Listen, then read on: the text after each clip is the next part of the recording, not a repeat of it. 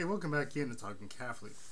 St. Dominic de Guzman and Dominican spirituality has played a very important part of my life. As some of you know, I came into the church on the Feast of St. Dominic in 2006. I graduated with a Master of Arts degree in theology from Ohio Dominican University. And today I'm the president and publisher of St. Dominic's Media. But before all that, I'll tell you a story. Since about the age of 22, yeah, about the same time that I had become a Freemason, I started having these reoccurring dreams where dogs were chasing me. These were like intense dreams that frightened me. I mean, I would wake up scared. I would go out of my dreams sometimes. But I remember the last time I dreamed about these dogs was the night I was confirmed to the Catholic Church. And the dogs are no longer chasing me. They were just looking at me, two of them sitting. It was like, I remember the dream, it was dark. It was like some sort of mist.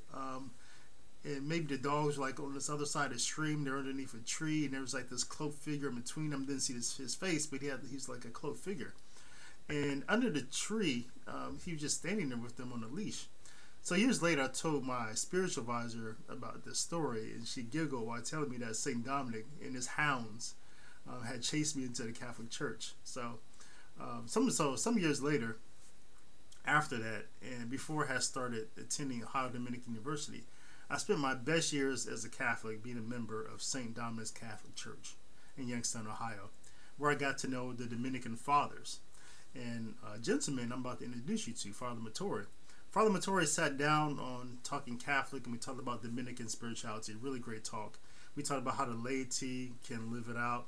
We also talked about his last two missions, and I would like you to consider donating to his current mission in Kisumu, Kenya. Whatever you can give goes a long way because it's in Africa. He has a mission there with the seminarians. I gave $100, which you are free to match or give whatever you can. Like I say, anything goes a long way. And you can donate it by using the address I put in the description box below. Just notate that the donation is for Kisumu, Kenya, is for that mission. And 100% of your donation goes directly to the mission. You can also give just by sending me a cash app for whatever amount, and I'll post that during the video. You can donate that way, and I'll just send the money for you, 100% of it. Again, just notate that your donation is for the mission. So a lot of Catholics have been asking me over the years, "Hey, David, everything that's going on with the bishops, we don't feel comfortable giving our money." And so this is one way that some of the things I'm doing now to help you offer money, give your tithes, but to some things that really help, that avoids everything that's going on with the people who have betrayed us. And so I really hope you enjoy this talk about Dominican spirituality, just between a Dominican father and a lay Catholic who has embraced the Dominican way. And we will begin right after this 8-second introduction to Talking Catholic.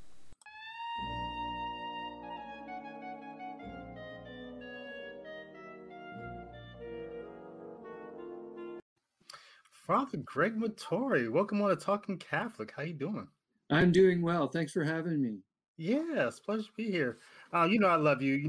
When I first came, I was a baby Catholic when I first came home, and I was in some parishes that really wasn't, So I think somehow I found Ellen and Melinda were on my website and commenting. They said, "Hey, why don't you come to St. Dominic's Parish?" And I had never heard of it, so I come there, and it blew my mind because you guys had communion on the tongue and at the rail, kneeling at the rail.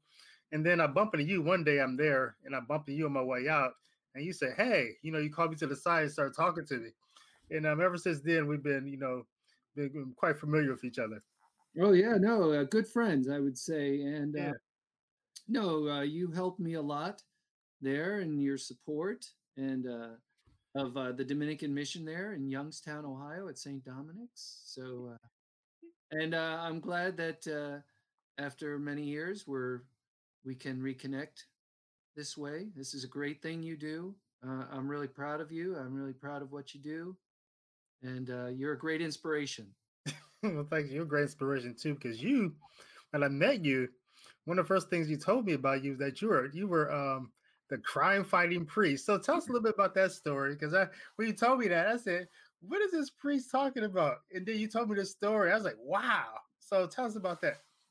Yeah, it was between the years 2009 and 2016. I was pastor of St. Dominic's Parish in Youngstown, Ohio, which is located in it's one of these downtown parishes where everyone's moved out of the area, and so people attend mass there. They live out in the suburbs, but they attend mass in this inner city parish that, because of the economic problems, part of the Rust Belt in the Midwest has fallen on hard economic times, and the neighborhood was kind of burned out, and it was a bad situation. So about 2 months after I became pastor, one of my parishioners was murdered in the parking lot.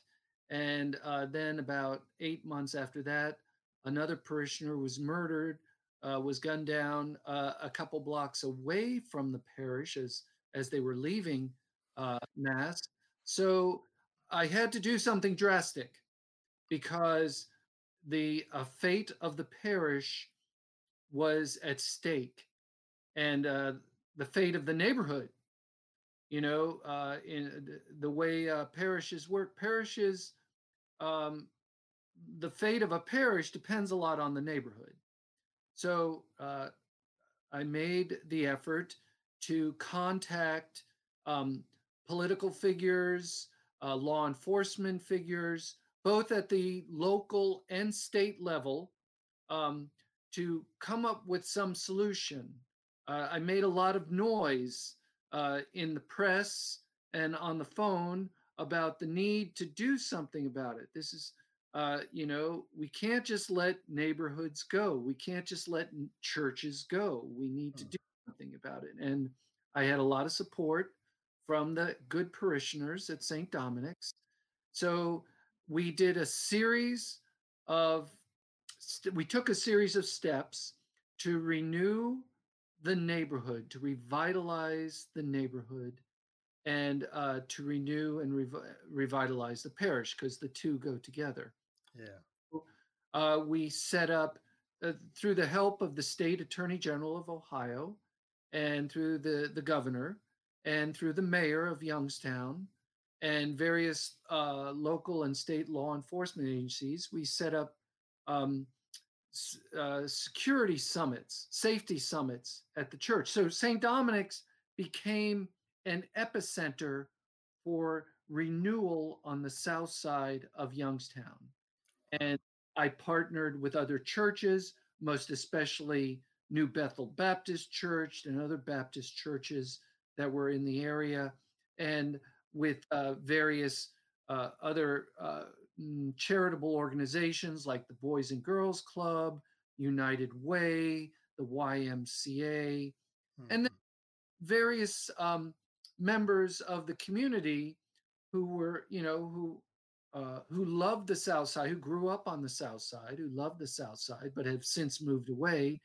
They wanted to support the work of renewal and revitalization. So it was a great time. Um, I really can't take credit for it. I was simply a figurehead. A lot of the work was done by other people. Um, I was just able to be uh, to make St. Dominic's sort of the epicenter Yeah. of this renewal and revitalization. But there were a lot of people involved, and of course, it was all directed by the Holy Spirit. I mean, Yeah. it was amazing. Opportunities just presented themselves to me. I wasn't even looking for them. People came forward, and I got a lot of news coverage, and so CNN even Wow. did the story, and they gave me the title "The Crime Fighting Priest." So that's how I got the title "The Crime Fighting." But it was beautiful. We ended up tearing down over 80 blighted uh, Wow. nuisance houses in a 4 block radius around the church. I didn't know it was that many. Wow. Because I remember Yeah, the street that St. Dominic's was on. I remember there were a lot of spaces where houses used to be, but it was like the whole block. yeah, yeah. Oh, So wow. I mean, it was amazing how many houses they were vacant. They had been vacant for years. They were dilapidated, they were uninhabitable, and Mhm. they were just eyesores. They became sources for criminal behavior, gang Mhm. hangouts, other sorts of crimes. And so I was able to organize through government and through private funding to tear down these 80 houses and then green out the properties. Yeah. And that had the dual effect of not only improving the neighborhood in terms of its aesthetics, but also it gave children a place to play Mhm. and Yeah. families to congregate and to have all kinds of family events.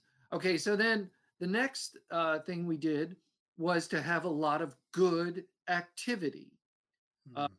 so the way you get rid of bad activity is replace it with good activity. Ah, okay. And that was through partnering. And so what we did is we focused in on events that would be attractive to children, um, and we would invite them, but their parents had to come with them. Ah, okay. It was because part of the renewal of a neighborhood and a church is family renewal. Okay. This is a very Catholic thing. We wanted to go about it in a very Catholic way, um, by renewal through family renewal. Our school had been closed for 10 years.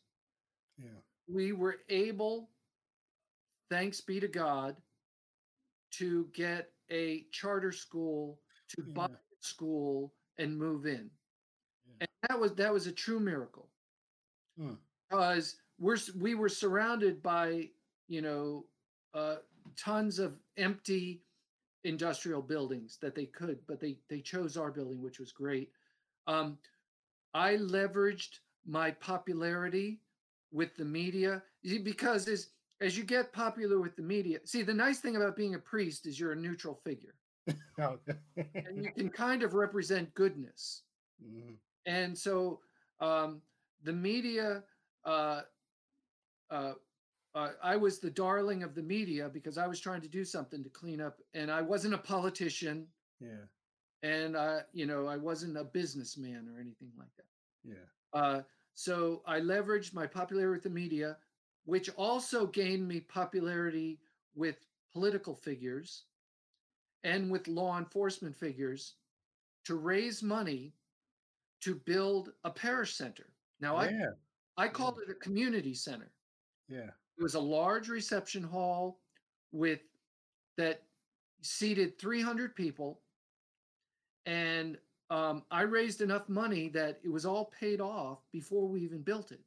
Before Wow. building it, so then we built it, and what we would do is once a month we would have like a pizza and pop party for the kids, but we would insist the parents came too, Mhm. family thing, and then we would take them downtown to the Civic Center, the Cavelli Center, for um, various shows like Disney on Ice or the Harlem Globetrotters or Walking with Dinosaurs, all or sports events. So once a month, we'd have a really good event where young people and their parents could participate. And the interesting thing is, it didn't cost us any money Really? because when people saw the good that we were doing, people stepped up and they donated money. Places donated pizza, places donated pop, places donated buses so we could take the kids down to uh, the um, the civic center. Um, Places donated the tickets. So it ended up not costing us anything, and it was great. So um, between tearing down the blighted houses, greening out the properties so kids had a place to play and families had a place to do things, reestablishing a school, and the charter school, 400 kids, K through 8, Wow. most of whom came from the immediate neighborhood. And can you imagine what a school does to revitalize. I mean, to bring families together and to revitalize the neighborhood. It's amazing. And then It's like reinvesting because you're reinvesting in that neighborhood through the children, right? Yeah. exactly, and then building the parish center, which I called a community center. Now that center became available for neighbors to rent. Yeah. So they rented it, and sometimes it was rented 3 times on a weekend. They Wow. rented it for weddings, for church events, receptions, church Yeah. receptions, um, for graduations, Yeah. um, for all kinds of things. It was rented out. And it is a beautiful hall. We made sure it was beautiful, but we made sure it was a green building. It was Mm. maintenance. It was very energy efficient. Um, it was not expensive to maintain. Yeah. So we could rent it out for a ridiculously low price. Yeah. And and the neighbors were happy to pay for it because they could never afford a place that nice, a Right. reception hall that nice for what they want to do. And they would come in and they would decorate it. There'd be 300 people, say at a graduation or Yeah. whatever ceremony, and they would decorate it beautifully. We had all white walls, so Yeah. whatever color you wanted to decorate, you could decorate. And it was just a wonderful thing. And the irony of it is, these were and this was all part of the renewal. Hmm. Other uh, community uh, people doing community things, good activity, uh, Yeah. and having the young people uh, and connecting with young people. Yeah.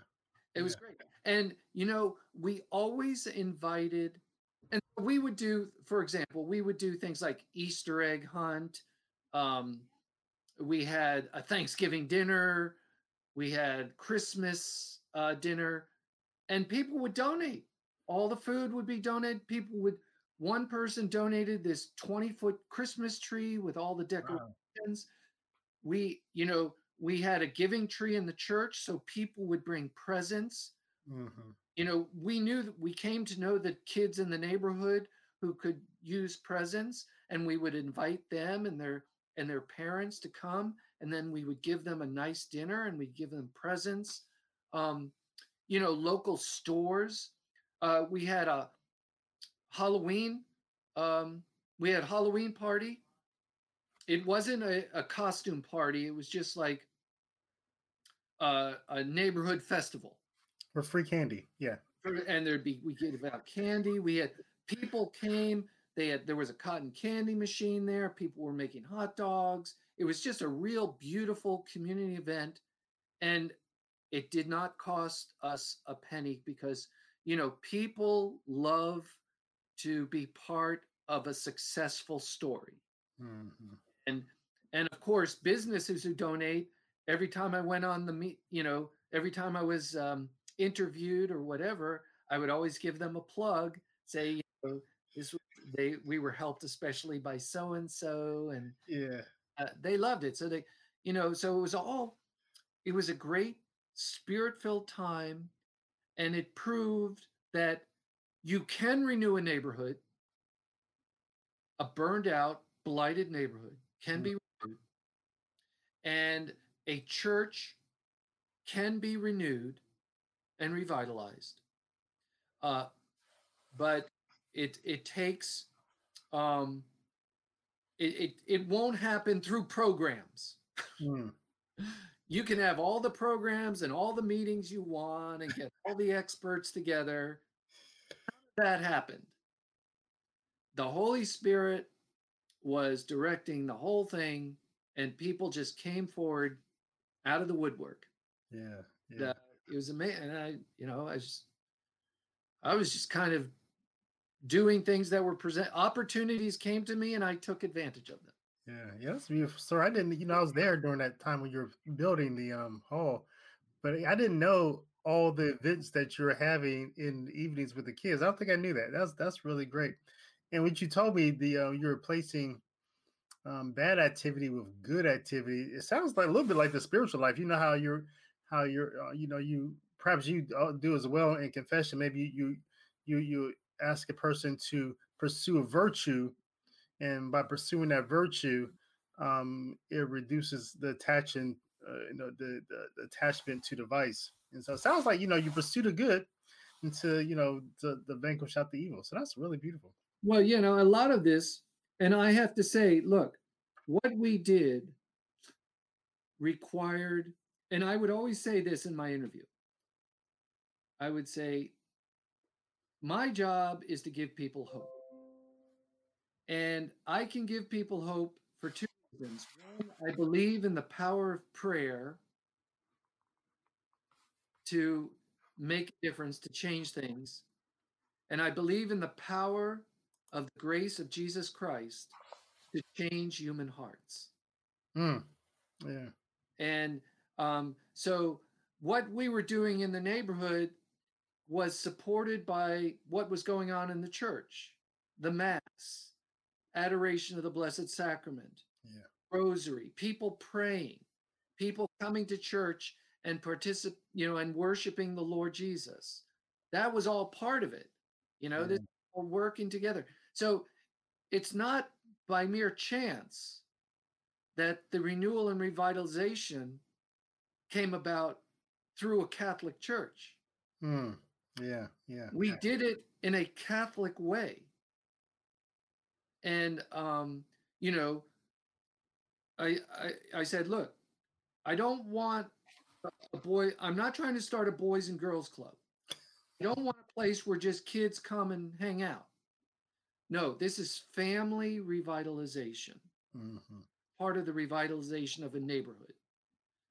I I don't want to start a homeless shelter. That's not what we're about. I don't want to start a soup kitchen. Look, there are already people doing that. Those are all necessary and important things, and I support them completely. Mm-hmm. That's not what we're doing. We're trying to renew and revitalize a neighborhood and a church, and that will require the renewal and revitalization of family life and family activity within the context of the Catholic faith, within the context of worship of our Lord Jesus, and and the grace of the sacraments. Yeah. So Wow. it's all part of it. Yeah. That's powerful. And then so you through the grace of the Holy Spirit, all the help that you received and prayers and the faithful that you had there at St. Dominic's, eventually your time there is up. And your superior, what is he? What is he? He So sends you on another mission. I made the classic blunder of when my superior, who is the provincial of our province, when he asked me, "What do you want to do now?" and I said, "Well, where do you need me?" That sounds so humble. Yeah, I thought he was going to say someplace in the U.S. Yeah. Well, I really need someone in Africa. Wow. Well, can I think about it? He said, "Sure, think about it." So I thought about, prayed about it, and I was apprehensive, as you can imagine. Mm-hmm. I mean, 7,000 miles away in an unknown culture in Africa. I've never been to Africa, Right. to Europe, but that's about it. And all I knew was poverty and disease. all Yeah. in my prejudice, Yeah. Yeah. that's all the image I had in my mind. Right. So this is a great story, and I'll keep it short. So one day I'm eating lunch. Excuse me. I'm eating breakfast. It's kind of brunch at a like a Panera or something. It was Panera, and I'm with a sister, so she can vouch that this is absolutely true. I'm not making this up, and there's no embellishment. So we're eating and we're talking, And this lady comes up to our table who I had never seen before and I'd never seen since. And she said to me, I'm really sorry. I've, for interrupting. I've never done this before.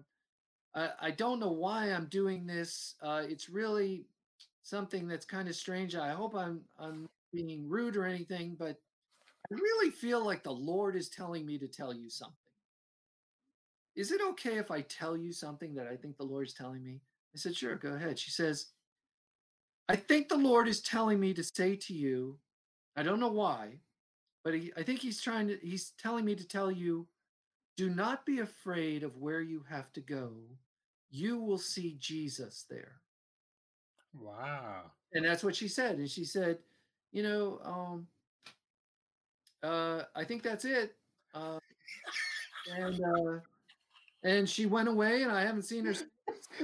And the sister I'm having brunch with can testify to this. And we look at each other and we say, wow, well, that's it. I'm going to Africa. I mean, Oh, that's amazing. what It more? sounds a little bit like the Forrest Gump story. Well, I guess I'll go running. So she just comes up to you, says this. It seems kind of awkward in the whole thing. Yeah, it was awkward. And Yeah. it's very apologetic. And she said, yeah, I've never done this before. This was weird for her too. And it was Wow, that's amazing. so then I said, okay, I'm going to Africa. So the next thing, I have to get a whole bunch of shots, and I have to get a visa and do the usual preparations for it. And I go over there. I didn't do any background checking or anything like that. I was so sure that after that encounter, the Lord wanted me there that I didn't even bother to research anything. And I got a flight reservation and packed my bags and off I went. And that was 4 years ago. In what country? 4 years. Kenya. Kenya is in East Africa. It's on the Indian Ocean. It's about midway Africa, top to bottom, Mhm. and it's called Sub-Saharan Africa. To the south of us is Tanzania. To the north of us is Somalia, Ethiopia, and Sudan. Mm. To the west of us is Uganda. So this is the Dominican mission. We have a house in Nairobi, which is the capital. Okay. And then we also have a house in Kisumu, which is out in Western Kenya on Lake Victoria. And that's where I am, in Kisumu. Now, Kisumu is famous in this country for two reasons. One, that's where Barack Obama's father came from. Okay. It's the Luo tribe, and so he was Luo from that area there on Lake Victoria. The second reason it's famous is because that's where the female lead of Black Panther comes from. Oh, Lupita. Yeah. Lupita's father is the governor of Kisumu. Oh. So Kisumu is right on Lake Victoria. It's beautiful. It's it's the third largest freshwater lake in the world. It is the source of the Nile River. Not many people know that because it's at such a high elevation.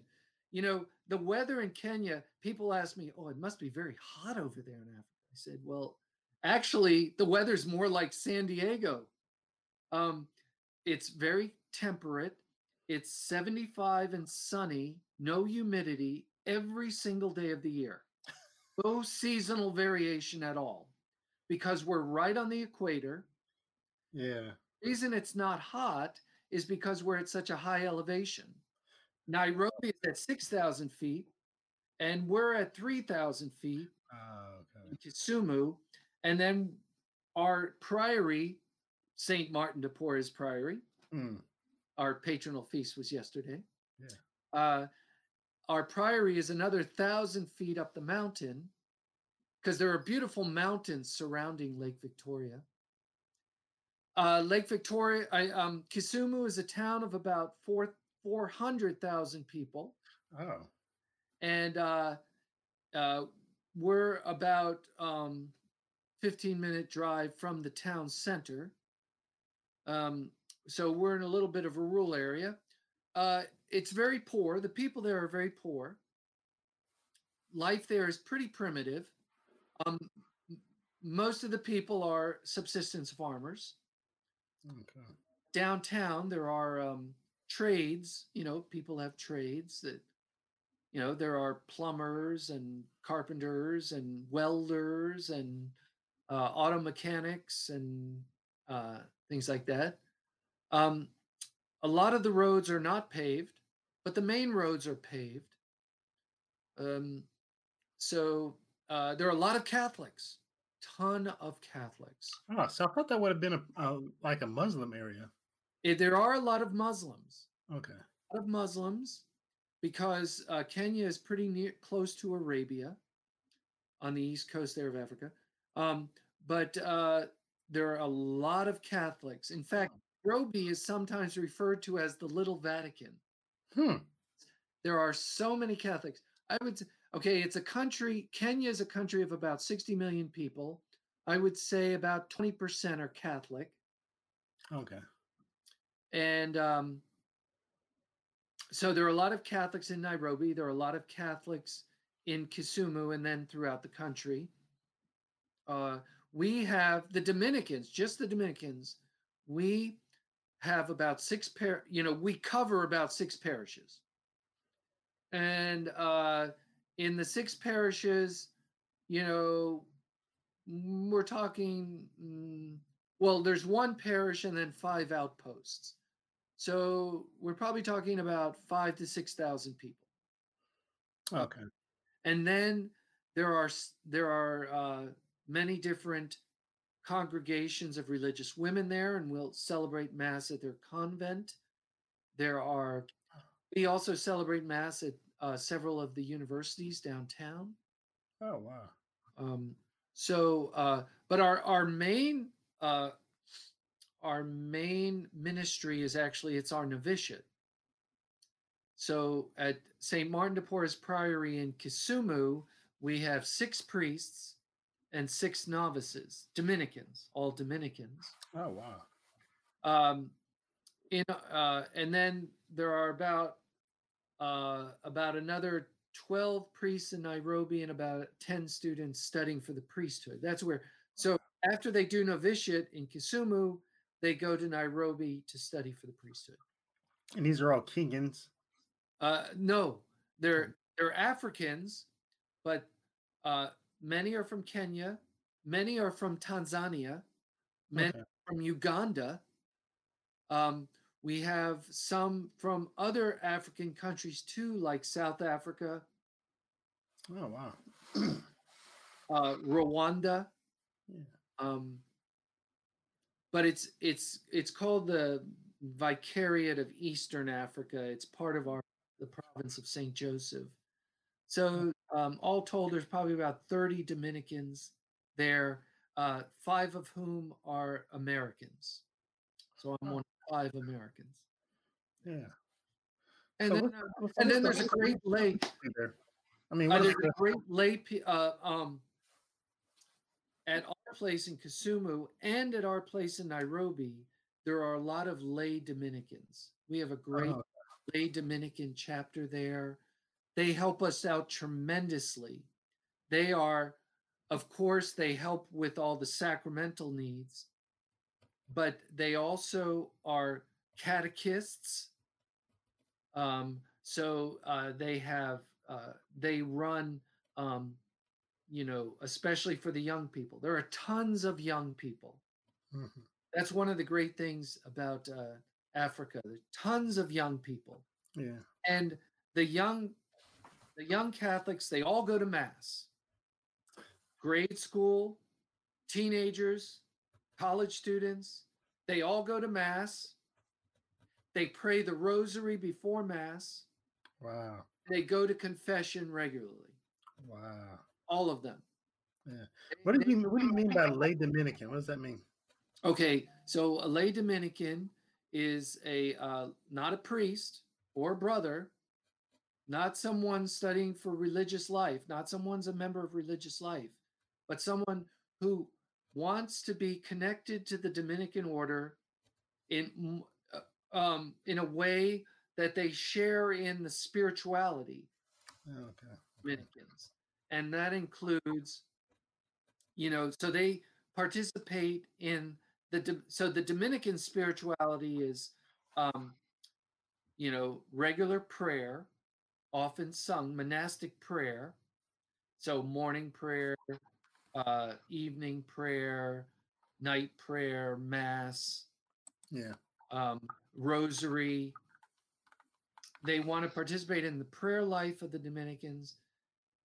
They want to have some kind of community life, because community life is an important part of Dominican life. Yeah. We also take a vow of poverty, so they want to live a simple life, Oh. strive to live a simple life. They have an apostolate, because we have an apostolate. So they have an apostolate, either a teaching apostolate or some kind of sacramental preparation apostolate, or helping poor people. Is that because in Dominicans you had the well, I don't know if this is true, but I always thought there were the four pillars of Dominican spirituality. There was study, there was communal life, there was preaching, and prayer. And you talked about prayer and you talked about communal life, but the preaching aspect is laity. They cannot do.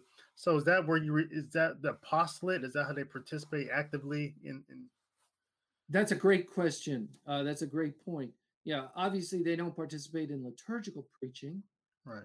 um, but they still preach insofar as they are catechists, and in their formation of young people and young adults, they're very much preaching as catechists, and Mhm. as in their lives, in the people they encounter, they're preaching, and Okay. both through words and through action, and in Okay. their manner of life.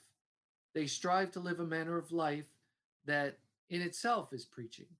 Um, they and study, as you pointed out, study. They want to participate in the life of study, Okay. for the sake of communicating the gospel. Okay. And that, is that includes not just book study, but that includes contemplation, Mm. reflection, reading, and reflection. So, and because our motto is truth. What is true?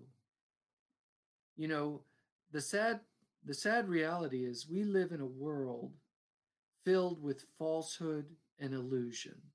Mhm.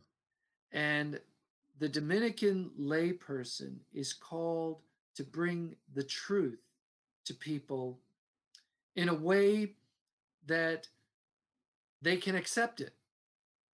Mm. Lay people have a great opportunity to talk about the truth, to convey the truth, um, that priests don't have. Mm. So if I say something, they say, "Oh, you're a priest. You have to say it." But if David Gray says it, wow, I guess it's not just churchy and priesty stuff. Yes, he's saying, yeah. Something that if David Gray can think about these things, maybe I can think about these things. Yeah. And the study aspect, I like how you said, because I think I may have heard you or Father Bernard say this one time as well, that the aspect of the study in Dominican spirituality it isn't for vanity, right? All these books I have on my shelf over here, it's not for me just to study and just consume knowledge. I'm supposed to do what with it. Exactly. Yeah, no. Knowledge should change you. Mhm. If it's knowledge of the truth, it will change you. It will make you Knowledge of the truth will make you more like Christ. And see, Jesus is the truth. And as we come to know the truth, whatever the truth may be, whatever truth it is, brings us closer to Jesus. This is the Dominican way. And this is why Veritas is our motto. Hmm. The way we come to Jesus is through the truth. And, our great Dominican brother, St. Thomas Aquinas, we try to follow him pretty closely. And, you know, um, to know the truth requires falling in love with a person, Jesus. And it's so as we fall in love with Jesus, we will come to know the truth. If Jesus says, if you will be my disciple, then you will know the truth, and the truth will set you free. And then as we learn more truth, we come closer to Jesus, who is the wisdom of God incarnate. He is God, who is truth. All truth comes from God. Jesus is the source of all truth. I mean, Jesus is the only way to the Father. And so I think that study, getting back to what you said about study, it's about growing in the truth. It's about learning the truth, and the truth is interconnected. If if the truth connects you and me, Okay. If I'm dedicated to the truth and you're dedicated to the truth, then we can have a real conversation. Yeah. We can have real communication. Yeah. And we can help each other. Right. We can grow close to each other, and we closer to the Lord. But if we're not committed to the truth, then if all you're interested in is your opinion, then that's not going to bring us closer together. Right. And we see that a lot. And if we're not committed to the truth, then we're going to fall prey to the falsehoods and illusions that are part of the world we live in. I think you just summed up every situation, every problem we have in the world. I mean, you can think about anything, even that, I mean, I think you come here like once a year. Right now, you're here during, I'm going to date this video. Right now, you're here during the election cycle, and we don't even know who the president is today. But a lot of people went to the polls, not even considering things such as, human life, the sanctity and dignity of human life and marriage and things like that. And they kind of, I think, a lot of people are just good Christians, whatever they may be, some sort of Christian professing religion, but they kind of left their religion out here and just came into the ballot booth for something else in mind. And, but it wasn't, but I like what you're saying about if we're all oriented towards the truth, and that was our, our central motive in life was the pursuit of truth, then life will look dramatically different. I think society will look dramatically different. It'd be a different formation of what it'd be a true pursuit of the common good for all people, I think. Yeah, and that requires a willingness to listen. Look, if we're committed to the truth, I'm not scared to hear what you have to say. If we're really committed to the truth, and the truth will never hurt us. Our attempts to escape the truth will hurt us. Yeah. And if we're committed to the truth, then I'm not scared of what you have to say. I'm scared of you, please. And I want to hear what you have to say. I want to hear what everyone has to say, because my goal is not to be right. My goal is to learn the truth. And that's the Dominican spirituality. We want to learn. Yeah. And we love talking now, and here's an interesting point that many people miss. The word dialogue comes from the Greek word dialogos, which means through reason. Hmm. In other words, dialogue is not simply you express your opinion and I express my opinion. Dialogue is we're both committed to the truth, and so we're going to use reason. And through reason, we're going to come to the truth. That's what the word dialogue means. But And if truth is a person, Jesus, you can still reach that truth through dialogue.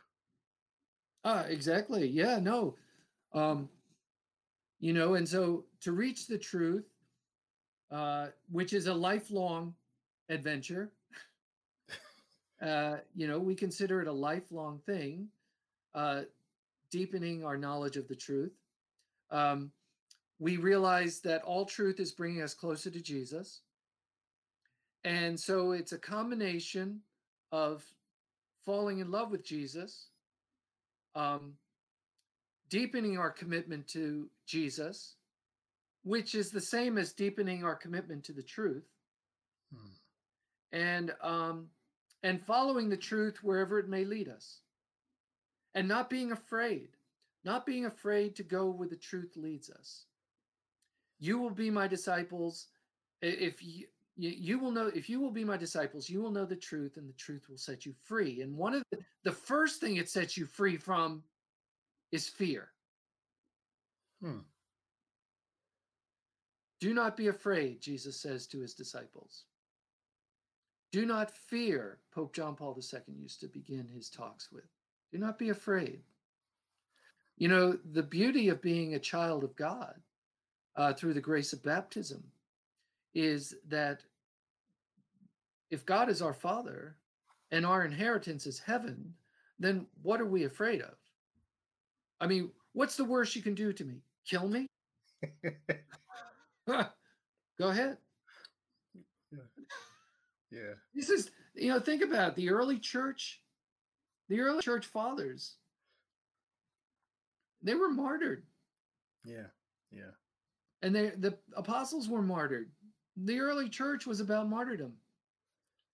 I mean, the way you graduated from CCD in the early church was you were martyred.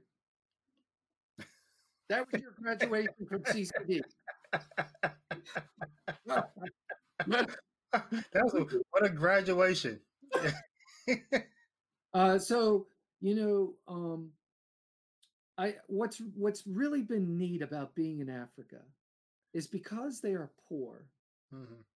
They love their Catholic. They're happy. Now this is ironic. They have nothing, literally nothing, and they're happy. But what's a good life? I mean, you go to, you visit different countries, and you get, you ask people, what's the good life? I mean, what do people, what makes them happy to wake up in the morning? You go to different countries, you ask this question, and people come up with different things. If you ask someone there where you're at in Kenya, family, I mean, what's the good life? Yeah. So I think what they consider the good life, which I think is a good lesson for us, being with people. They would rather be with people, talking with people, being with family, being with neighbors, being with cousins, and just talking and enjoying time together than work all day and earn a ton of money. Wow. But now, sort of the reality of life has sort of forced that upon them. Okay. Great lesson, that they prize people more than things. Okay. And so they're not constantly running after things. And so life is less complicated. It's they're not uptight about things starting late. Things start when they start and they end when they end. Mass, it's great. Mass lasts a couple hours. They do a lot of dancing and singing. Are your homilies longer? Because your No, homilies were already your no, homilies were no, already like 10, 15 minutes. Are they longer now? no. I keep it 10 or 15 minutes. I, I just don't have that much to say. 2 hours is enough for me in a mass. But no, but the bishop, oh my gosh, the bishop will talk for an hour. Oh yeah. Wow. Oh, gosh. And then the people are singing, they're dancing. But when it comes to the consecration, they're very devout and they're still and they're kneeling. So they have a good mixture of um, devotion and celebration. Devotion and celebration. And they love adoration of the Blessed Sacrament. Every week, the young people come to the adoration of the Blessed Sacrament every week. Wow. Once a week, college students. Yeah. Amazing. Oh no, they love their Catholic faith. They now grant they don't have the same distractions we do. Like they don't have TVs and stuff like that. So a lot of those things that are part of our culture in the West have the unfortunate effect of making us less responsive to people. And but they don't have that, and they're very friendly. They always say hello. They have nothing. They're poor, but they look forward to it. Now they do have good weather. I mean, so they have great weather, and they don't eat a lot, but they have enough to live. They need to live, and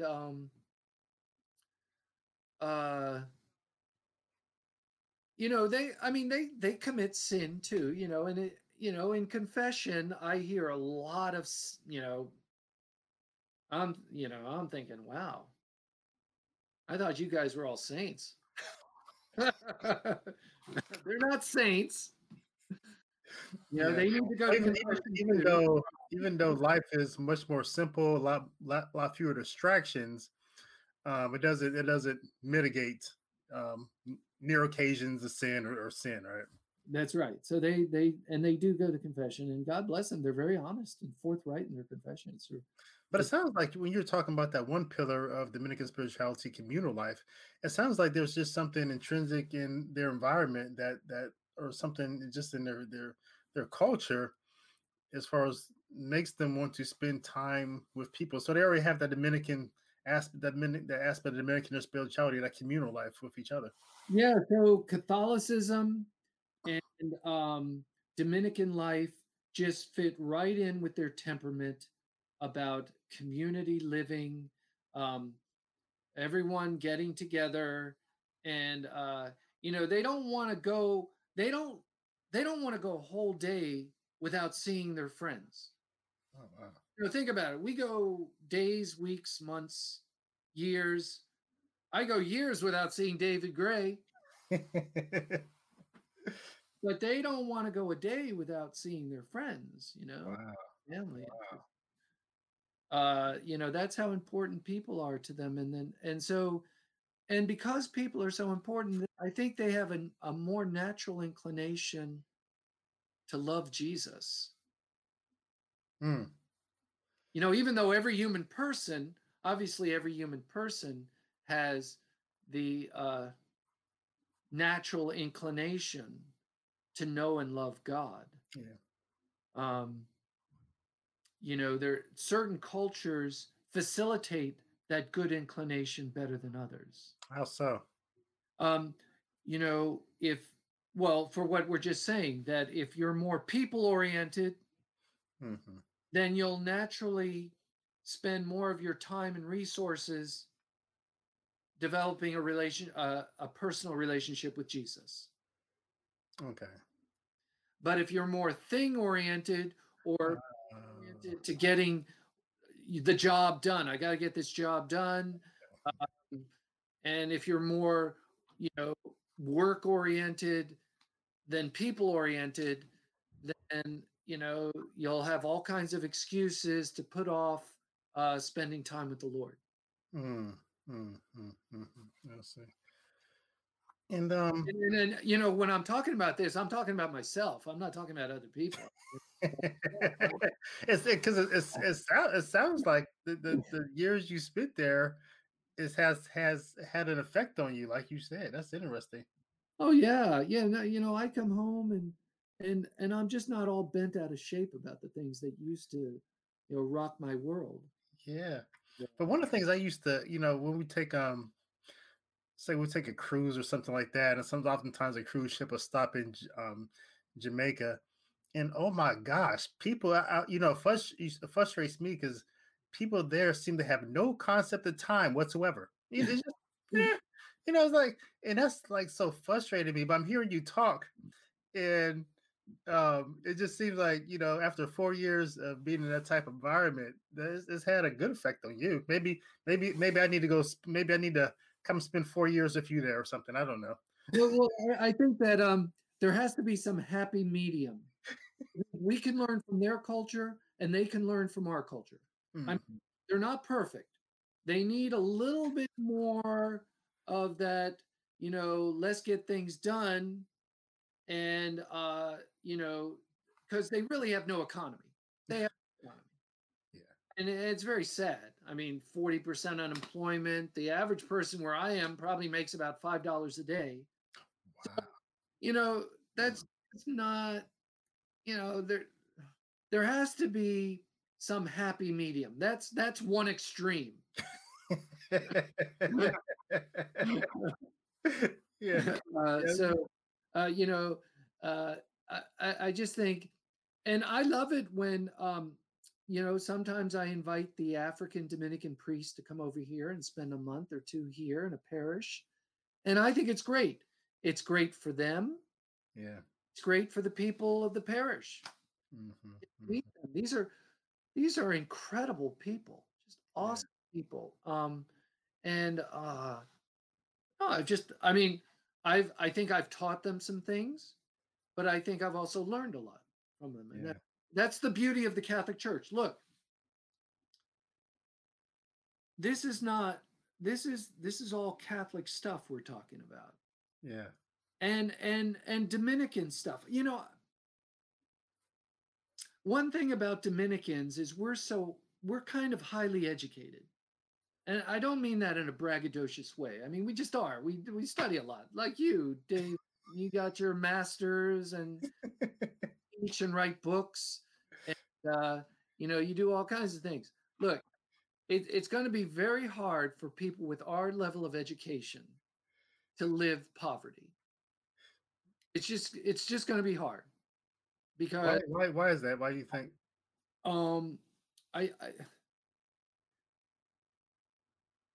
I just think that we're not going to sit back and I see what you're saying. Yeah. We know too much. Right. We're just not going to. We're going to find a way to avoid it or whatever. Yeah. And so we have to find ways to live more simply. We Dominicans, we take a vow of poverty, of course, but it's kind of easy to fudge in the United States on your vow of poverty. And we have to really work hard and use our intelligence and our creativity to find ways to live simply. Knowing that, most of the world lives very poorly. And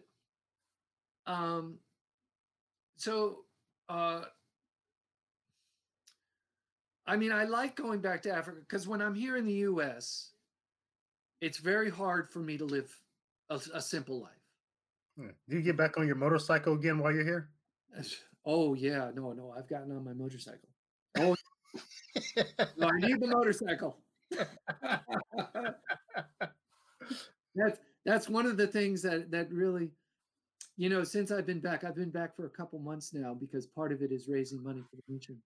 Yeah. And I put 2,000 miles on that bike since I've been in those couple months. Wow, that's good. But that's my traveling around to celebrate Mass. I mean, what I do is I travel to places, I celebrate Mass, I talk about the mission. That's all part of my raising money for the mission. Yeah.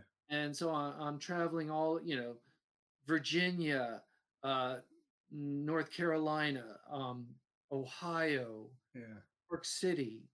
And we've really had good weather since I've been back. So I've been able to ride the motorcycle there. And Wow. it's a great, one thing I love about riding a motorcycle is I get to think. Really? Well, I can't listen to music. Okay. Listen to the radio. Yeah. So I'm praying. I pray the rosary. And I speak several different languages, so I pray the rosary in different languages. And, Wow. and I'm meditating and I'm looking at nature. I'm looking around. I'm breathing the air. I look at the trees. I look at it's like a time of just meditation and contemplation. It's very meditative. And I also feel detached from the world a little bit. There's a certain freedom. You kind of, I don't know how to explain it. I just, and there's camaraderie among motorcycle. Oh, yeah, you go, yeah. Yeah, we all say hello to each other as we pass, and yeah.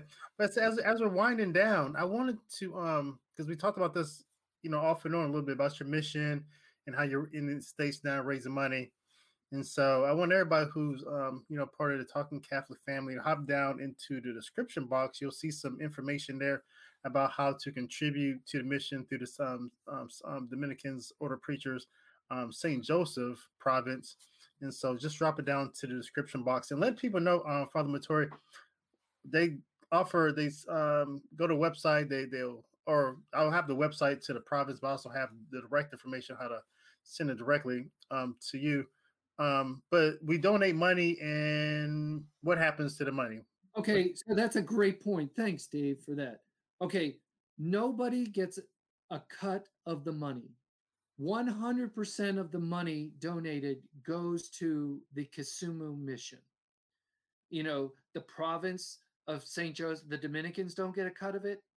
No administrative cut. The diocese gets no administrative cut. It goes through New York City it goes through the provincial office in New York only for tax purposes. And what they do is they collect the money and they work to get the best exchange rate. And then they wire it over at the best exchange rate possible during that time. And because our currency is Kenya shilling, it's roughly about 100 Kenya shilling per dollar. Okay. And money there goes a long way. And some of the projects we need money for, we're building a shrine, St. Martin de Porres Shrine. Wow. And, the people love us. There are tons of Catholics there, and they really want to come and worship. And a shrine where we can have all kinds of devotions. Of course, the sacraments, of course, Mass, but where we have devotionals, where we can have training for young people in the Catholic faith. Yeah. Obviously, all our work is towards building up the Catholic faith in Africa. And so 100%, nobody gets a cut. And then we also need to expand. We have so many vocations. We have to expand our student tape where young men train to be priests. So we're expanding St. Dominic's in Nairobi, which is where our African brothers study to become Dominican priests. Okay. For Africa, specifically for Kenya. And so those are the projects we're raising money for. And it sounds like, based on what you told me, what people, at least in your area, what they make a day, sounds like if we send $100, couple $100, it sounds like that will go a long way. Oh yeah, yeah. Oh my gosh. There many people have decided to just give like $100 one time. Other people have decided to give $100 once a month. And so there's all kinds of ways to donate. And uh, you're right. $100 goes a long way. I mean, things go much farther. So for example, what would probably cost um, 5 million in terms of a shrine? What would normally cost like 5 million to build in the United States only costs like $500,000 um, in Kisumu or less, 500,000 or less. No, money goes a lot farther there. Wow.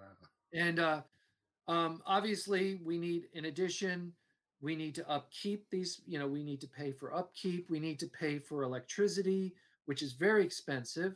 We need to pay, for gasoline. We do a lot of driving, to the different outposts to celebrate Mass. And gasoline's very expensive.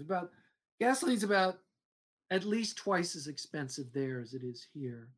Um, And a lot of the roads we travel on are not paved. So we have these bush kind of Jeep vehicles. And so they need repair and stuff like that. There's all kinds of normal expenses in addition to the building projects that we have. Mm-hmm. People love it.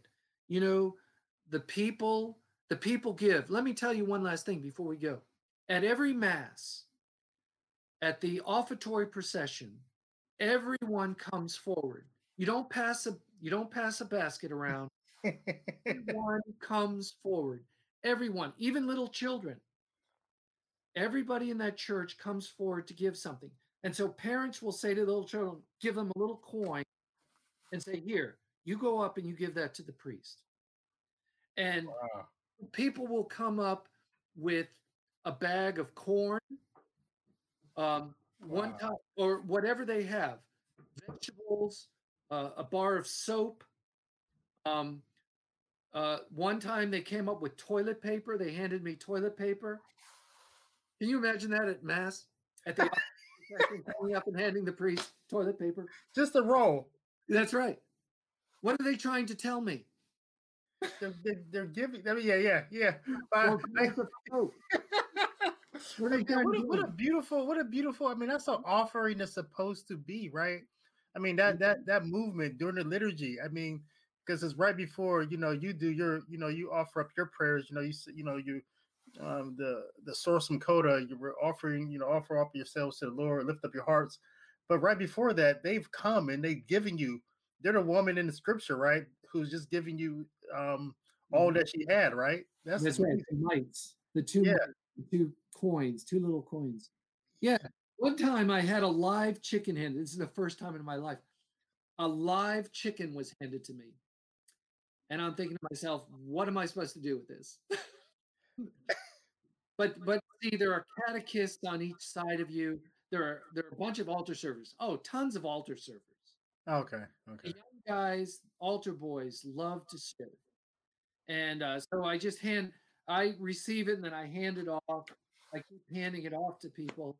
And but I mean everything comes through there. So what do you do with the chicken? Uh, it eventually gets brought back. When I drive back to our priory, they stick it in the car. They tie its legs, uh, and I guess they cover its head. They tie its legs and cover its head so it doesn't move around a lot. And then when I go back, I give it to the cook, and the cook takes care of it. The cook cooks it for us. Oh, so the chicken is to eat, not it's not a rooster for you to lay some eggs. Uh, you know, it's usually a rooster, I guess, Okay. Wow. and not a hen. Oh, hen. Yeah, hen lays eggs. Yeah. That's Yeah. right. So, if I guess if it is a hen, then I guess we put it with our other chickens because we get eggs. You do? We have Wow. chickens. Oh, we have all the farm animals, Man. cows and chickens. Look at David. You and I mean, I don't know about you. I'm a city boy. Yeah. So I'm from Alexandria, Virginia. I know nothing about animals or animal husbandry. Right. And I'm just amazed at, I'm looking at these guys and say, how do you know how to do that with animals? And then they're just very adept at handling animals and all kinds of Yeah. It's Yeah. amazing. But they come up at the offertory. So after the offertory, I really have to do a lavabo. I actually literally have to clean my hands. It's not simply symbolic. Yeah. It's not just a little water. No, man. It's soap. It's tons of water. Just Wow. man, to get all the stuff, all the dirt and the whatever else. I never thought about that because here at home, it's just that part of the the purification rite or whatever. It's like Well, it does symbolize. I mean, it has a strong symbolism as the removal of sin, the wash clean of sin. Yeah. It also has the practical aspect. Practical. In third world countries, also cleaning the priest's hand. Wow, that is something. Never thought about that. Wow. Yeah. Well, thanks for coming on Talking Catholic, Father Maturi. And thanks for having me.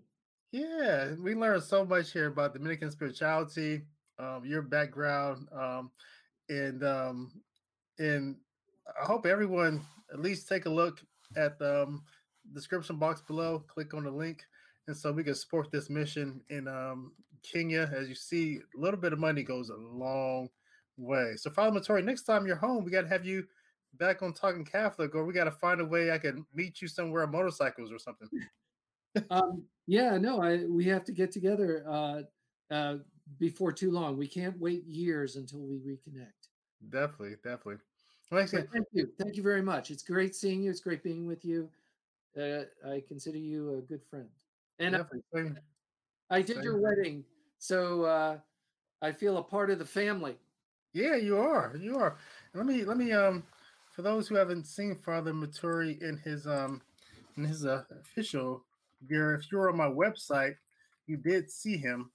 So let me show you him one more time, looking very, very Dominican.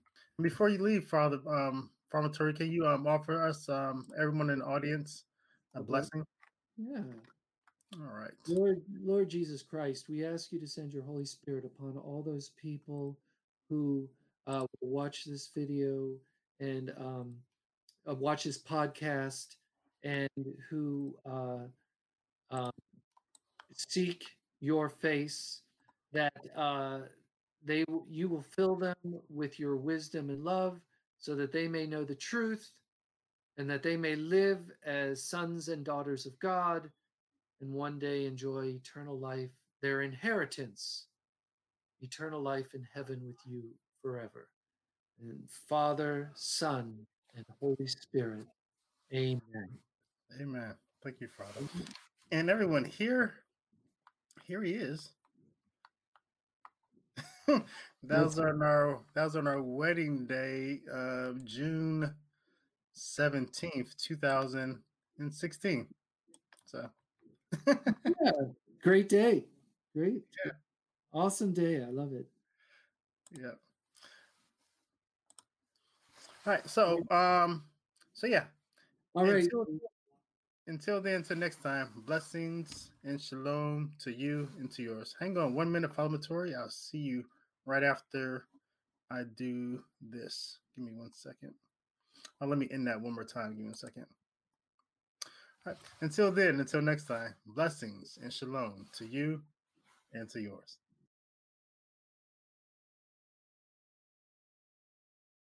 This just fooled me once.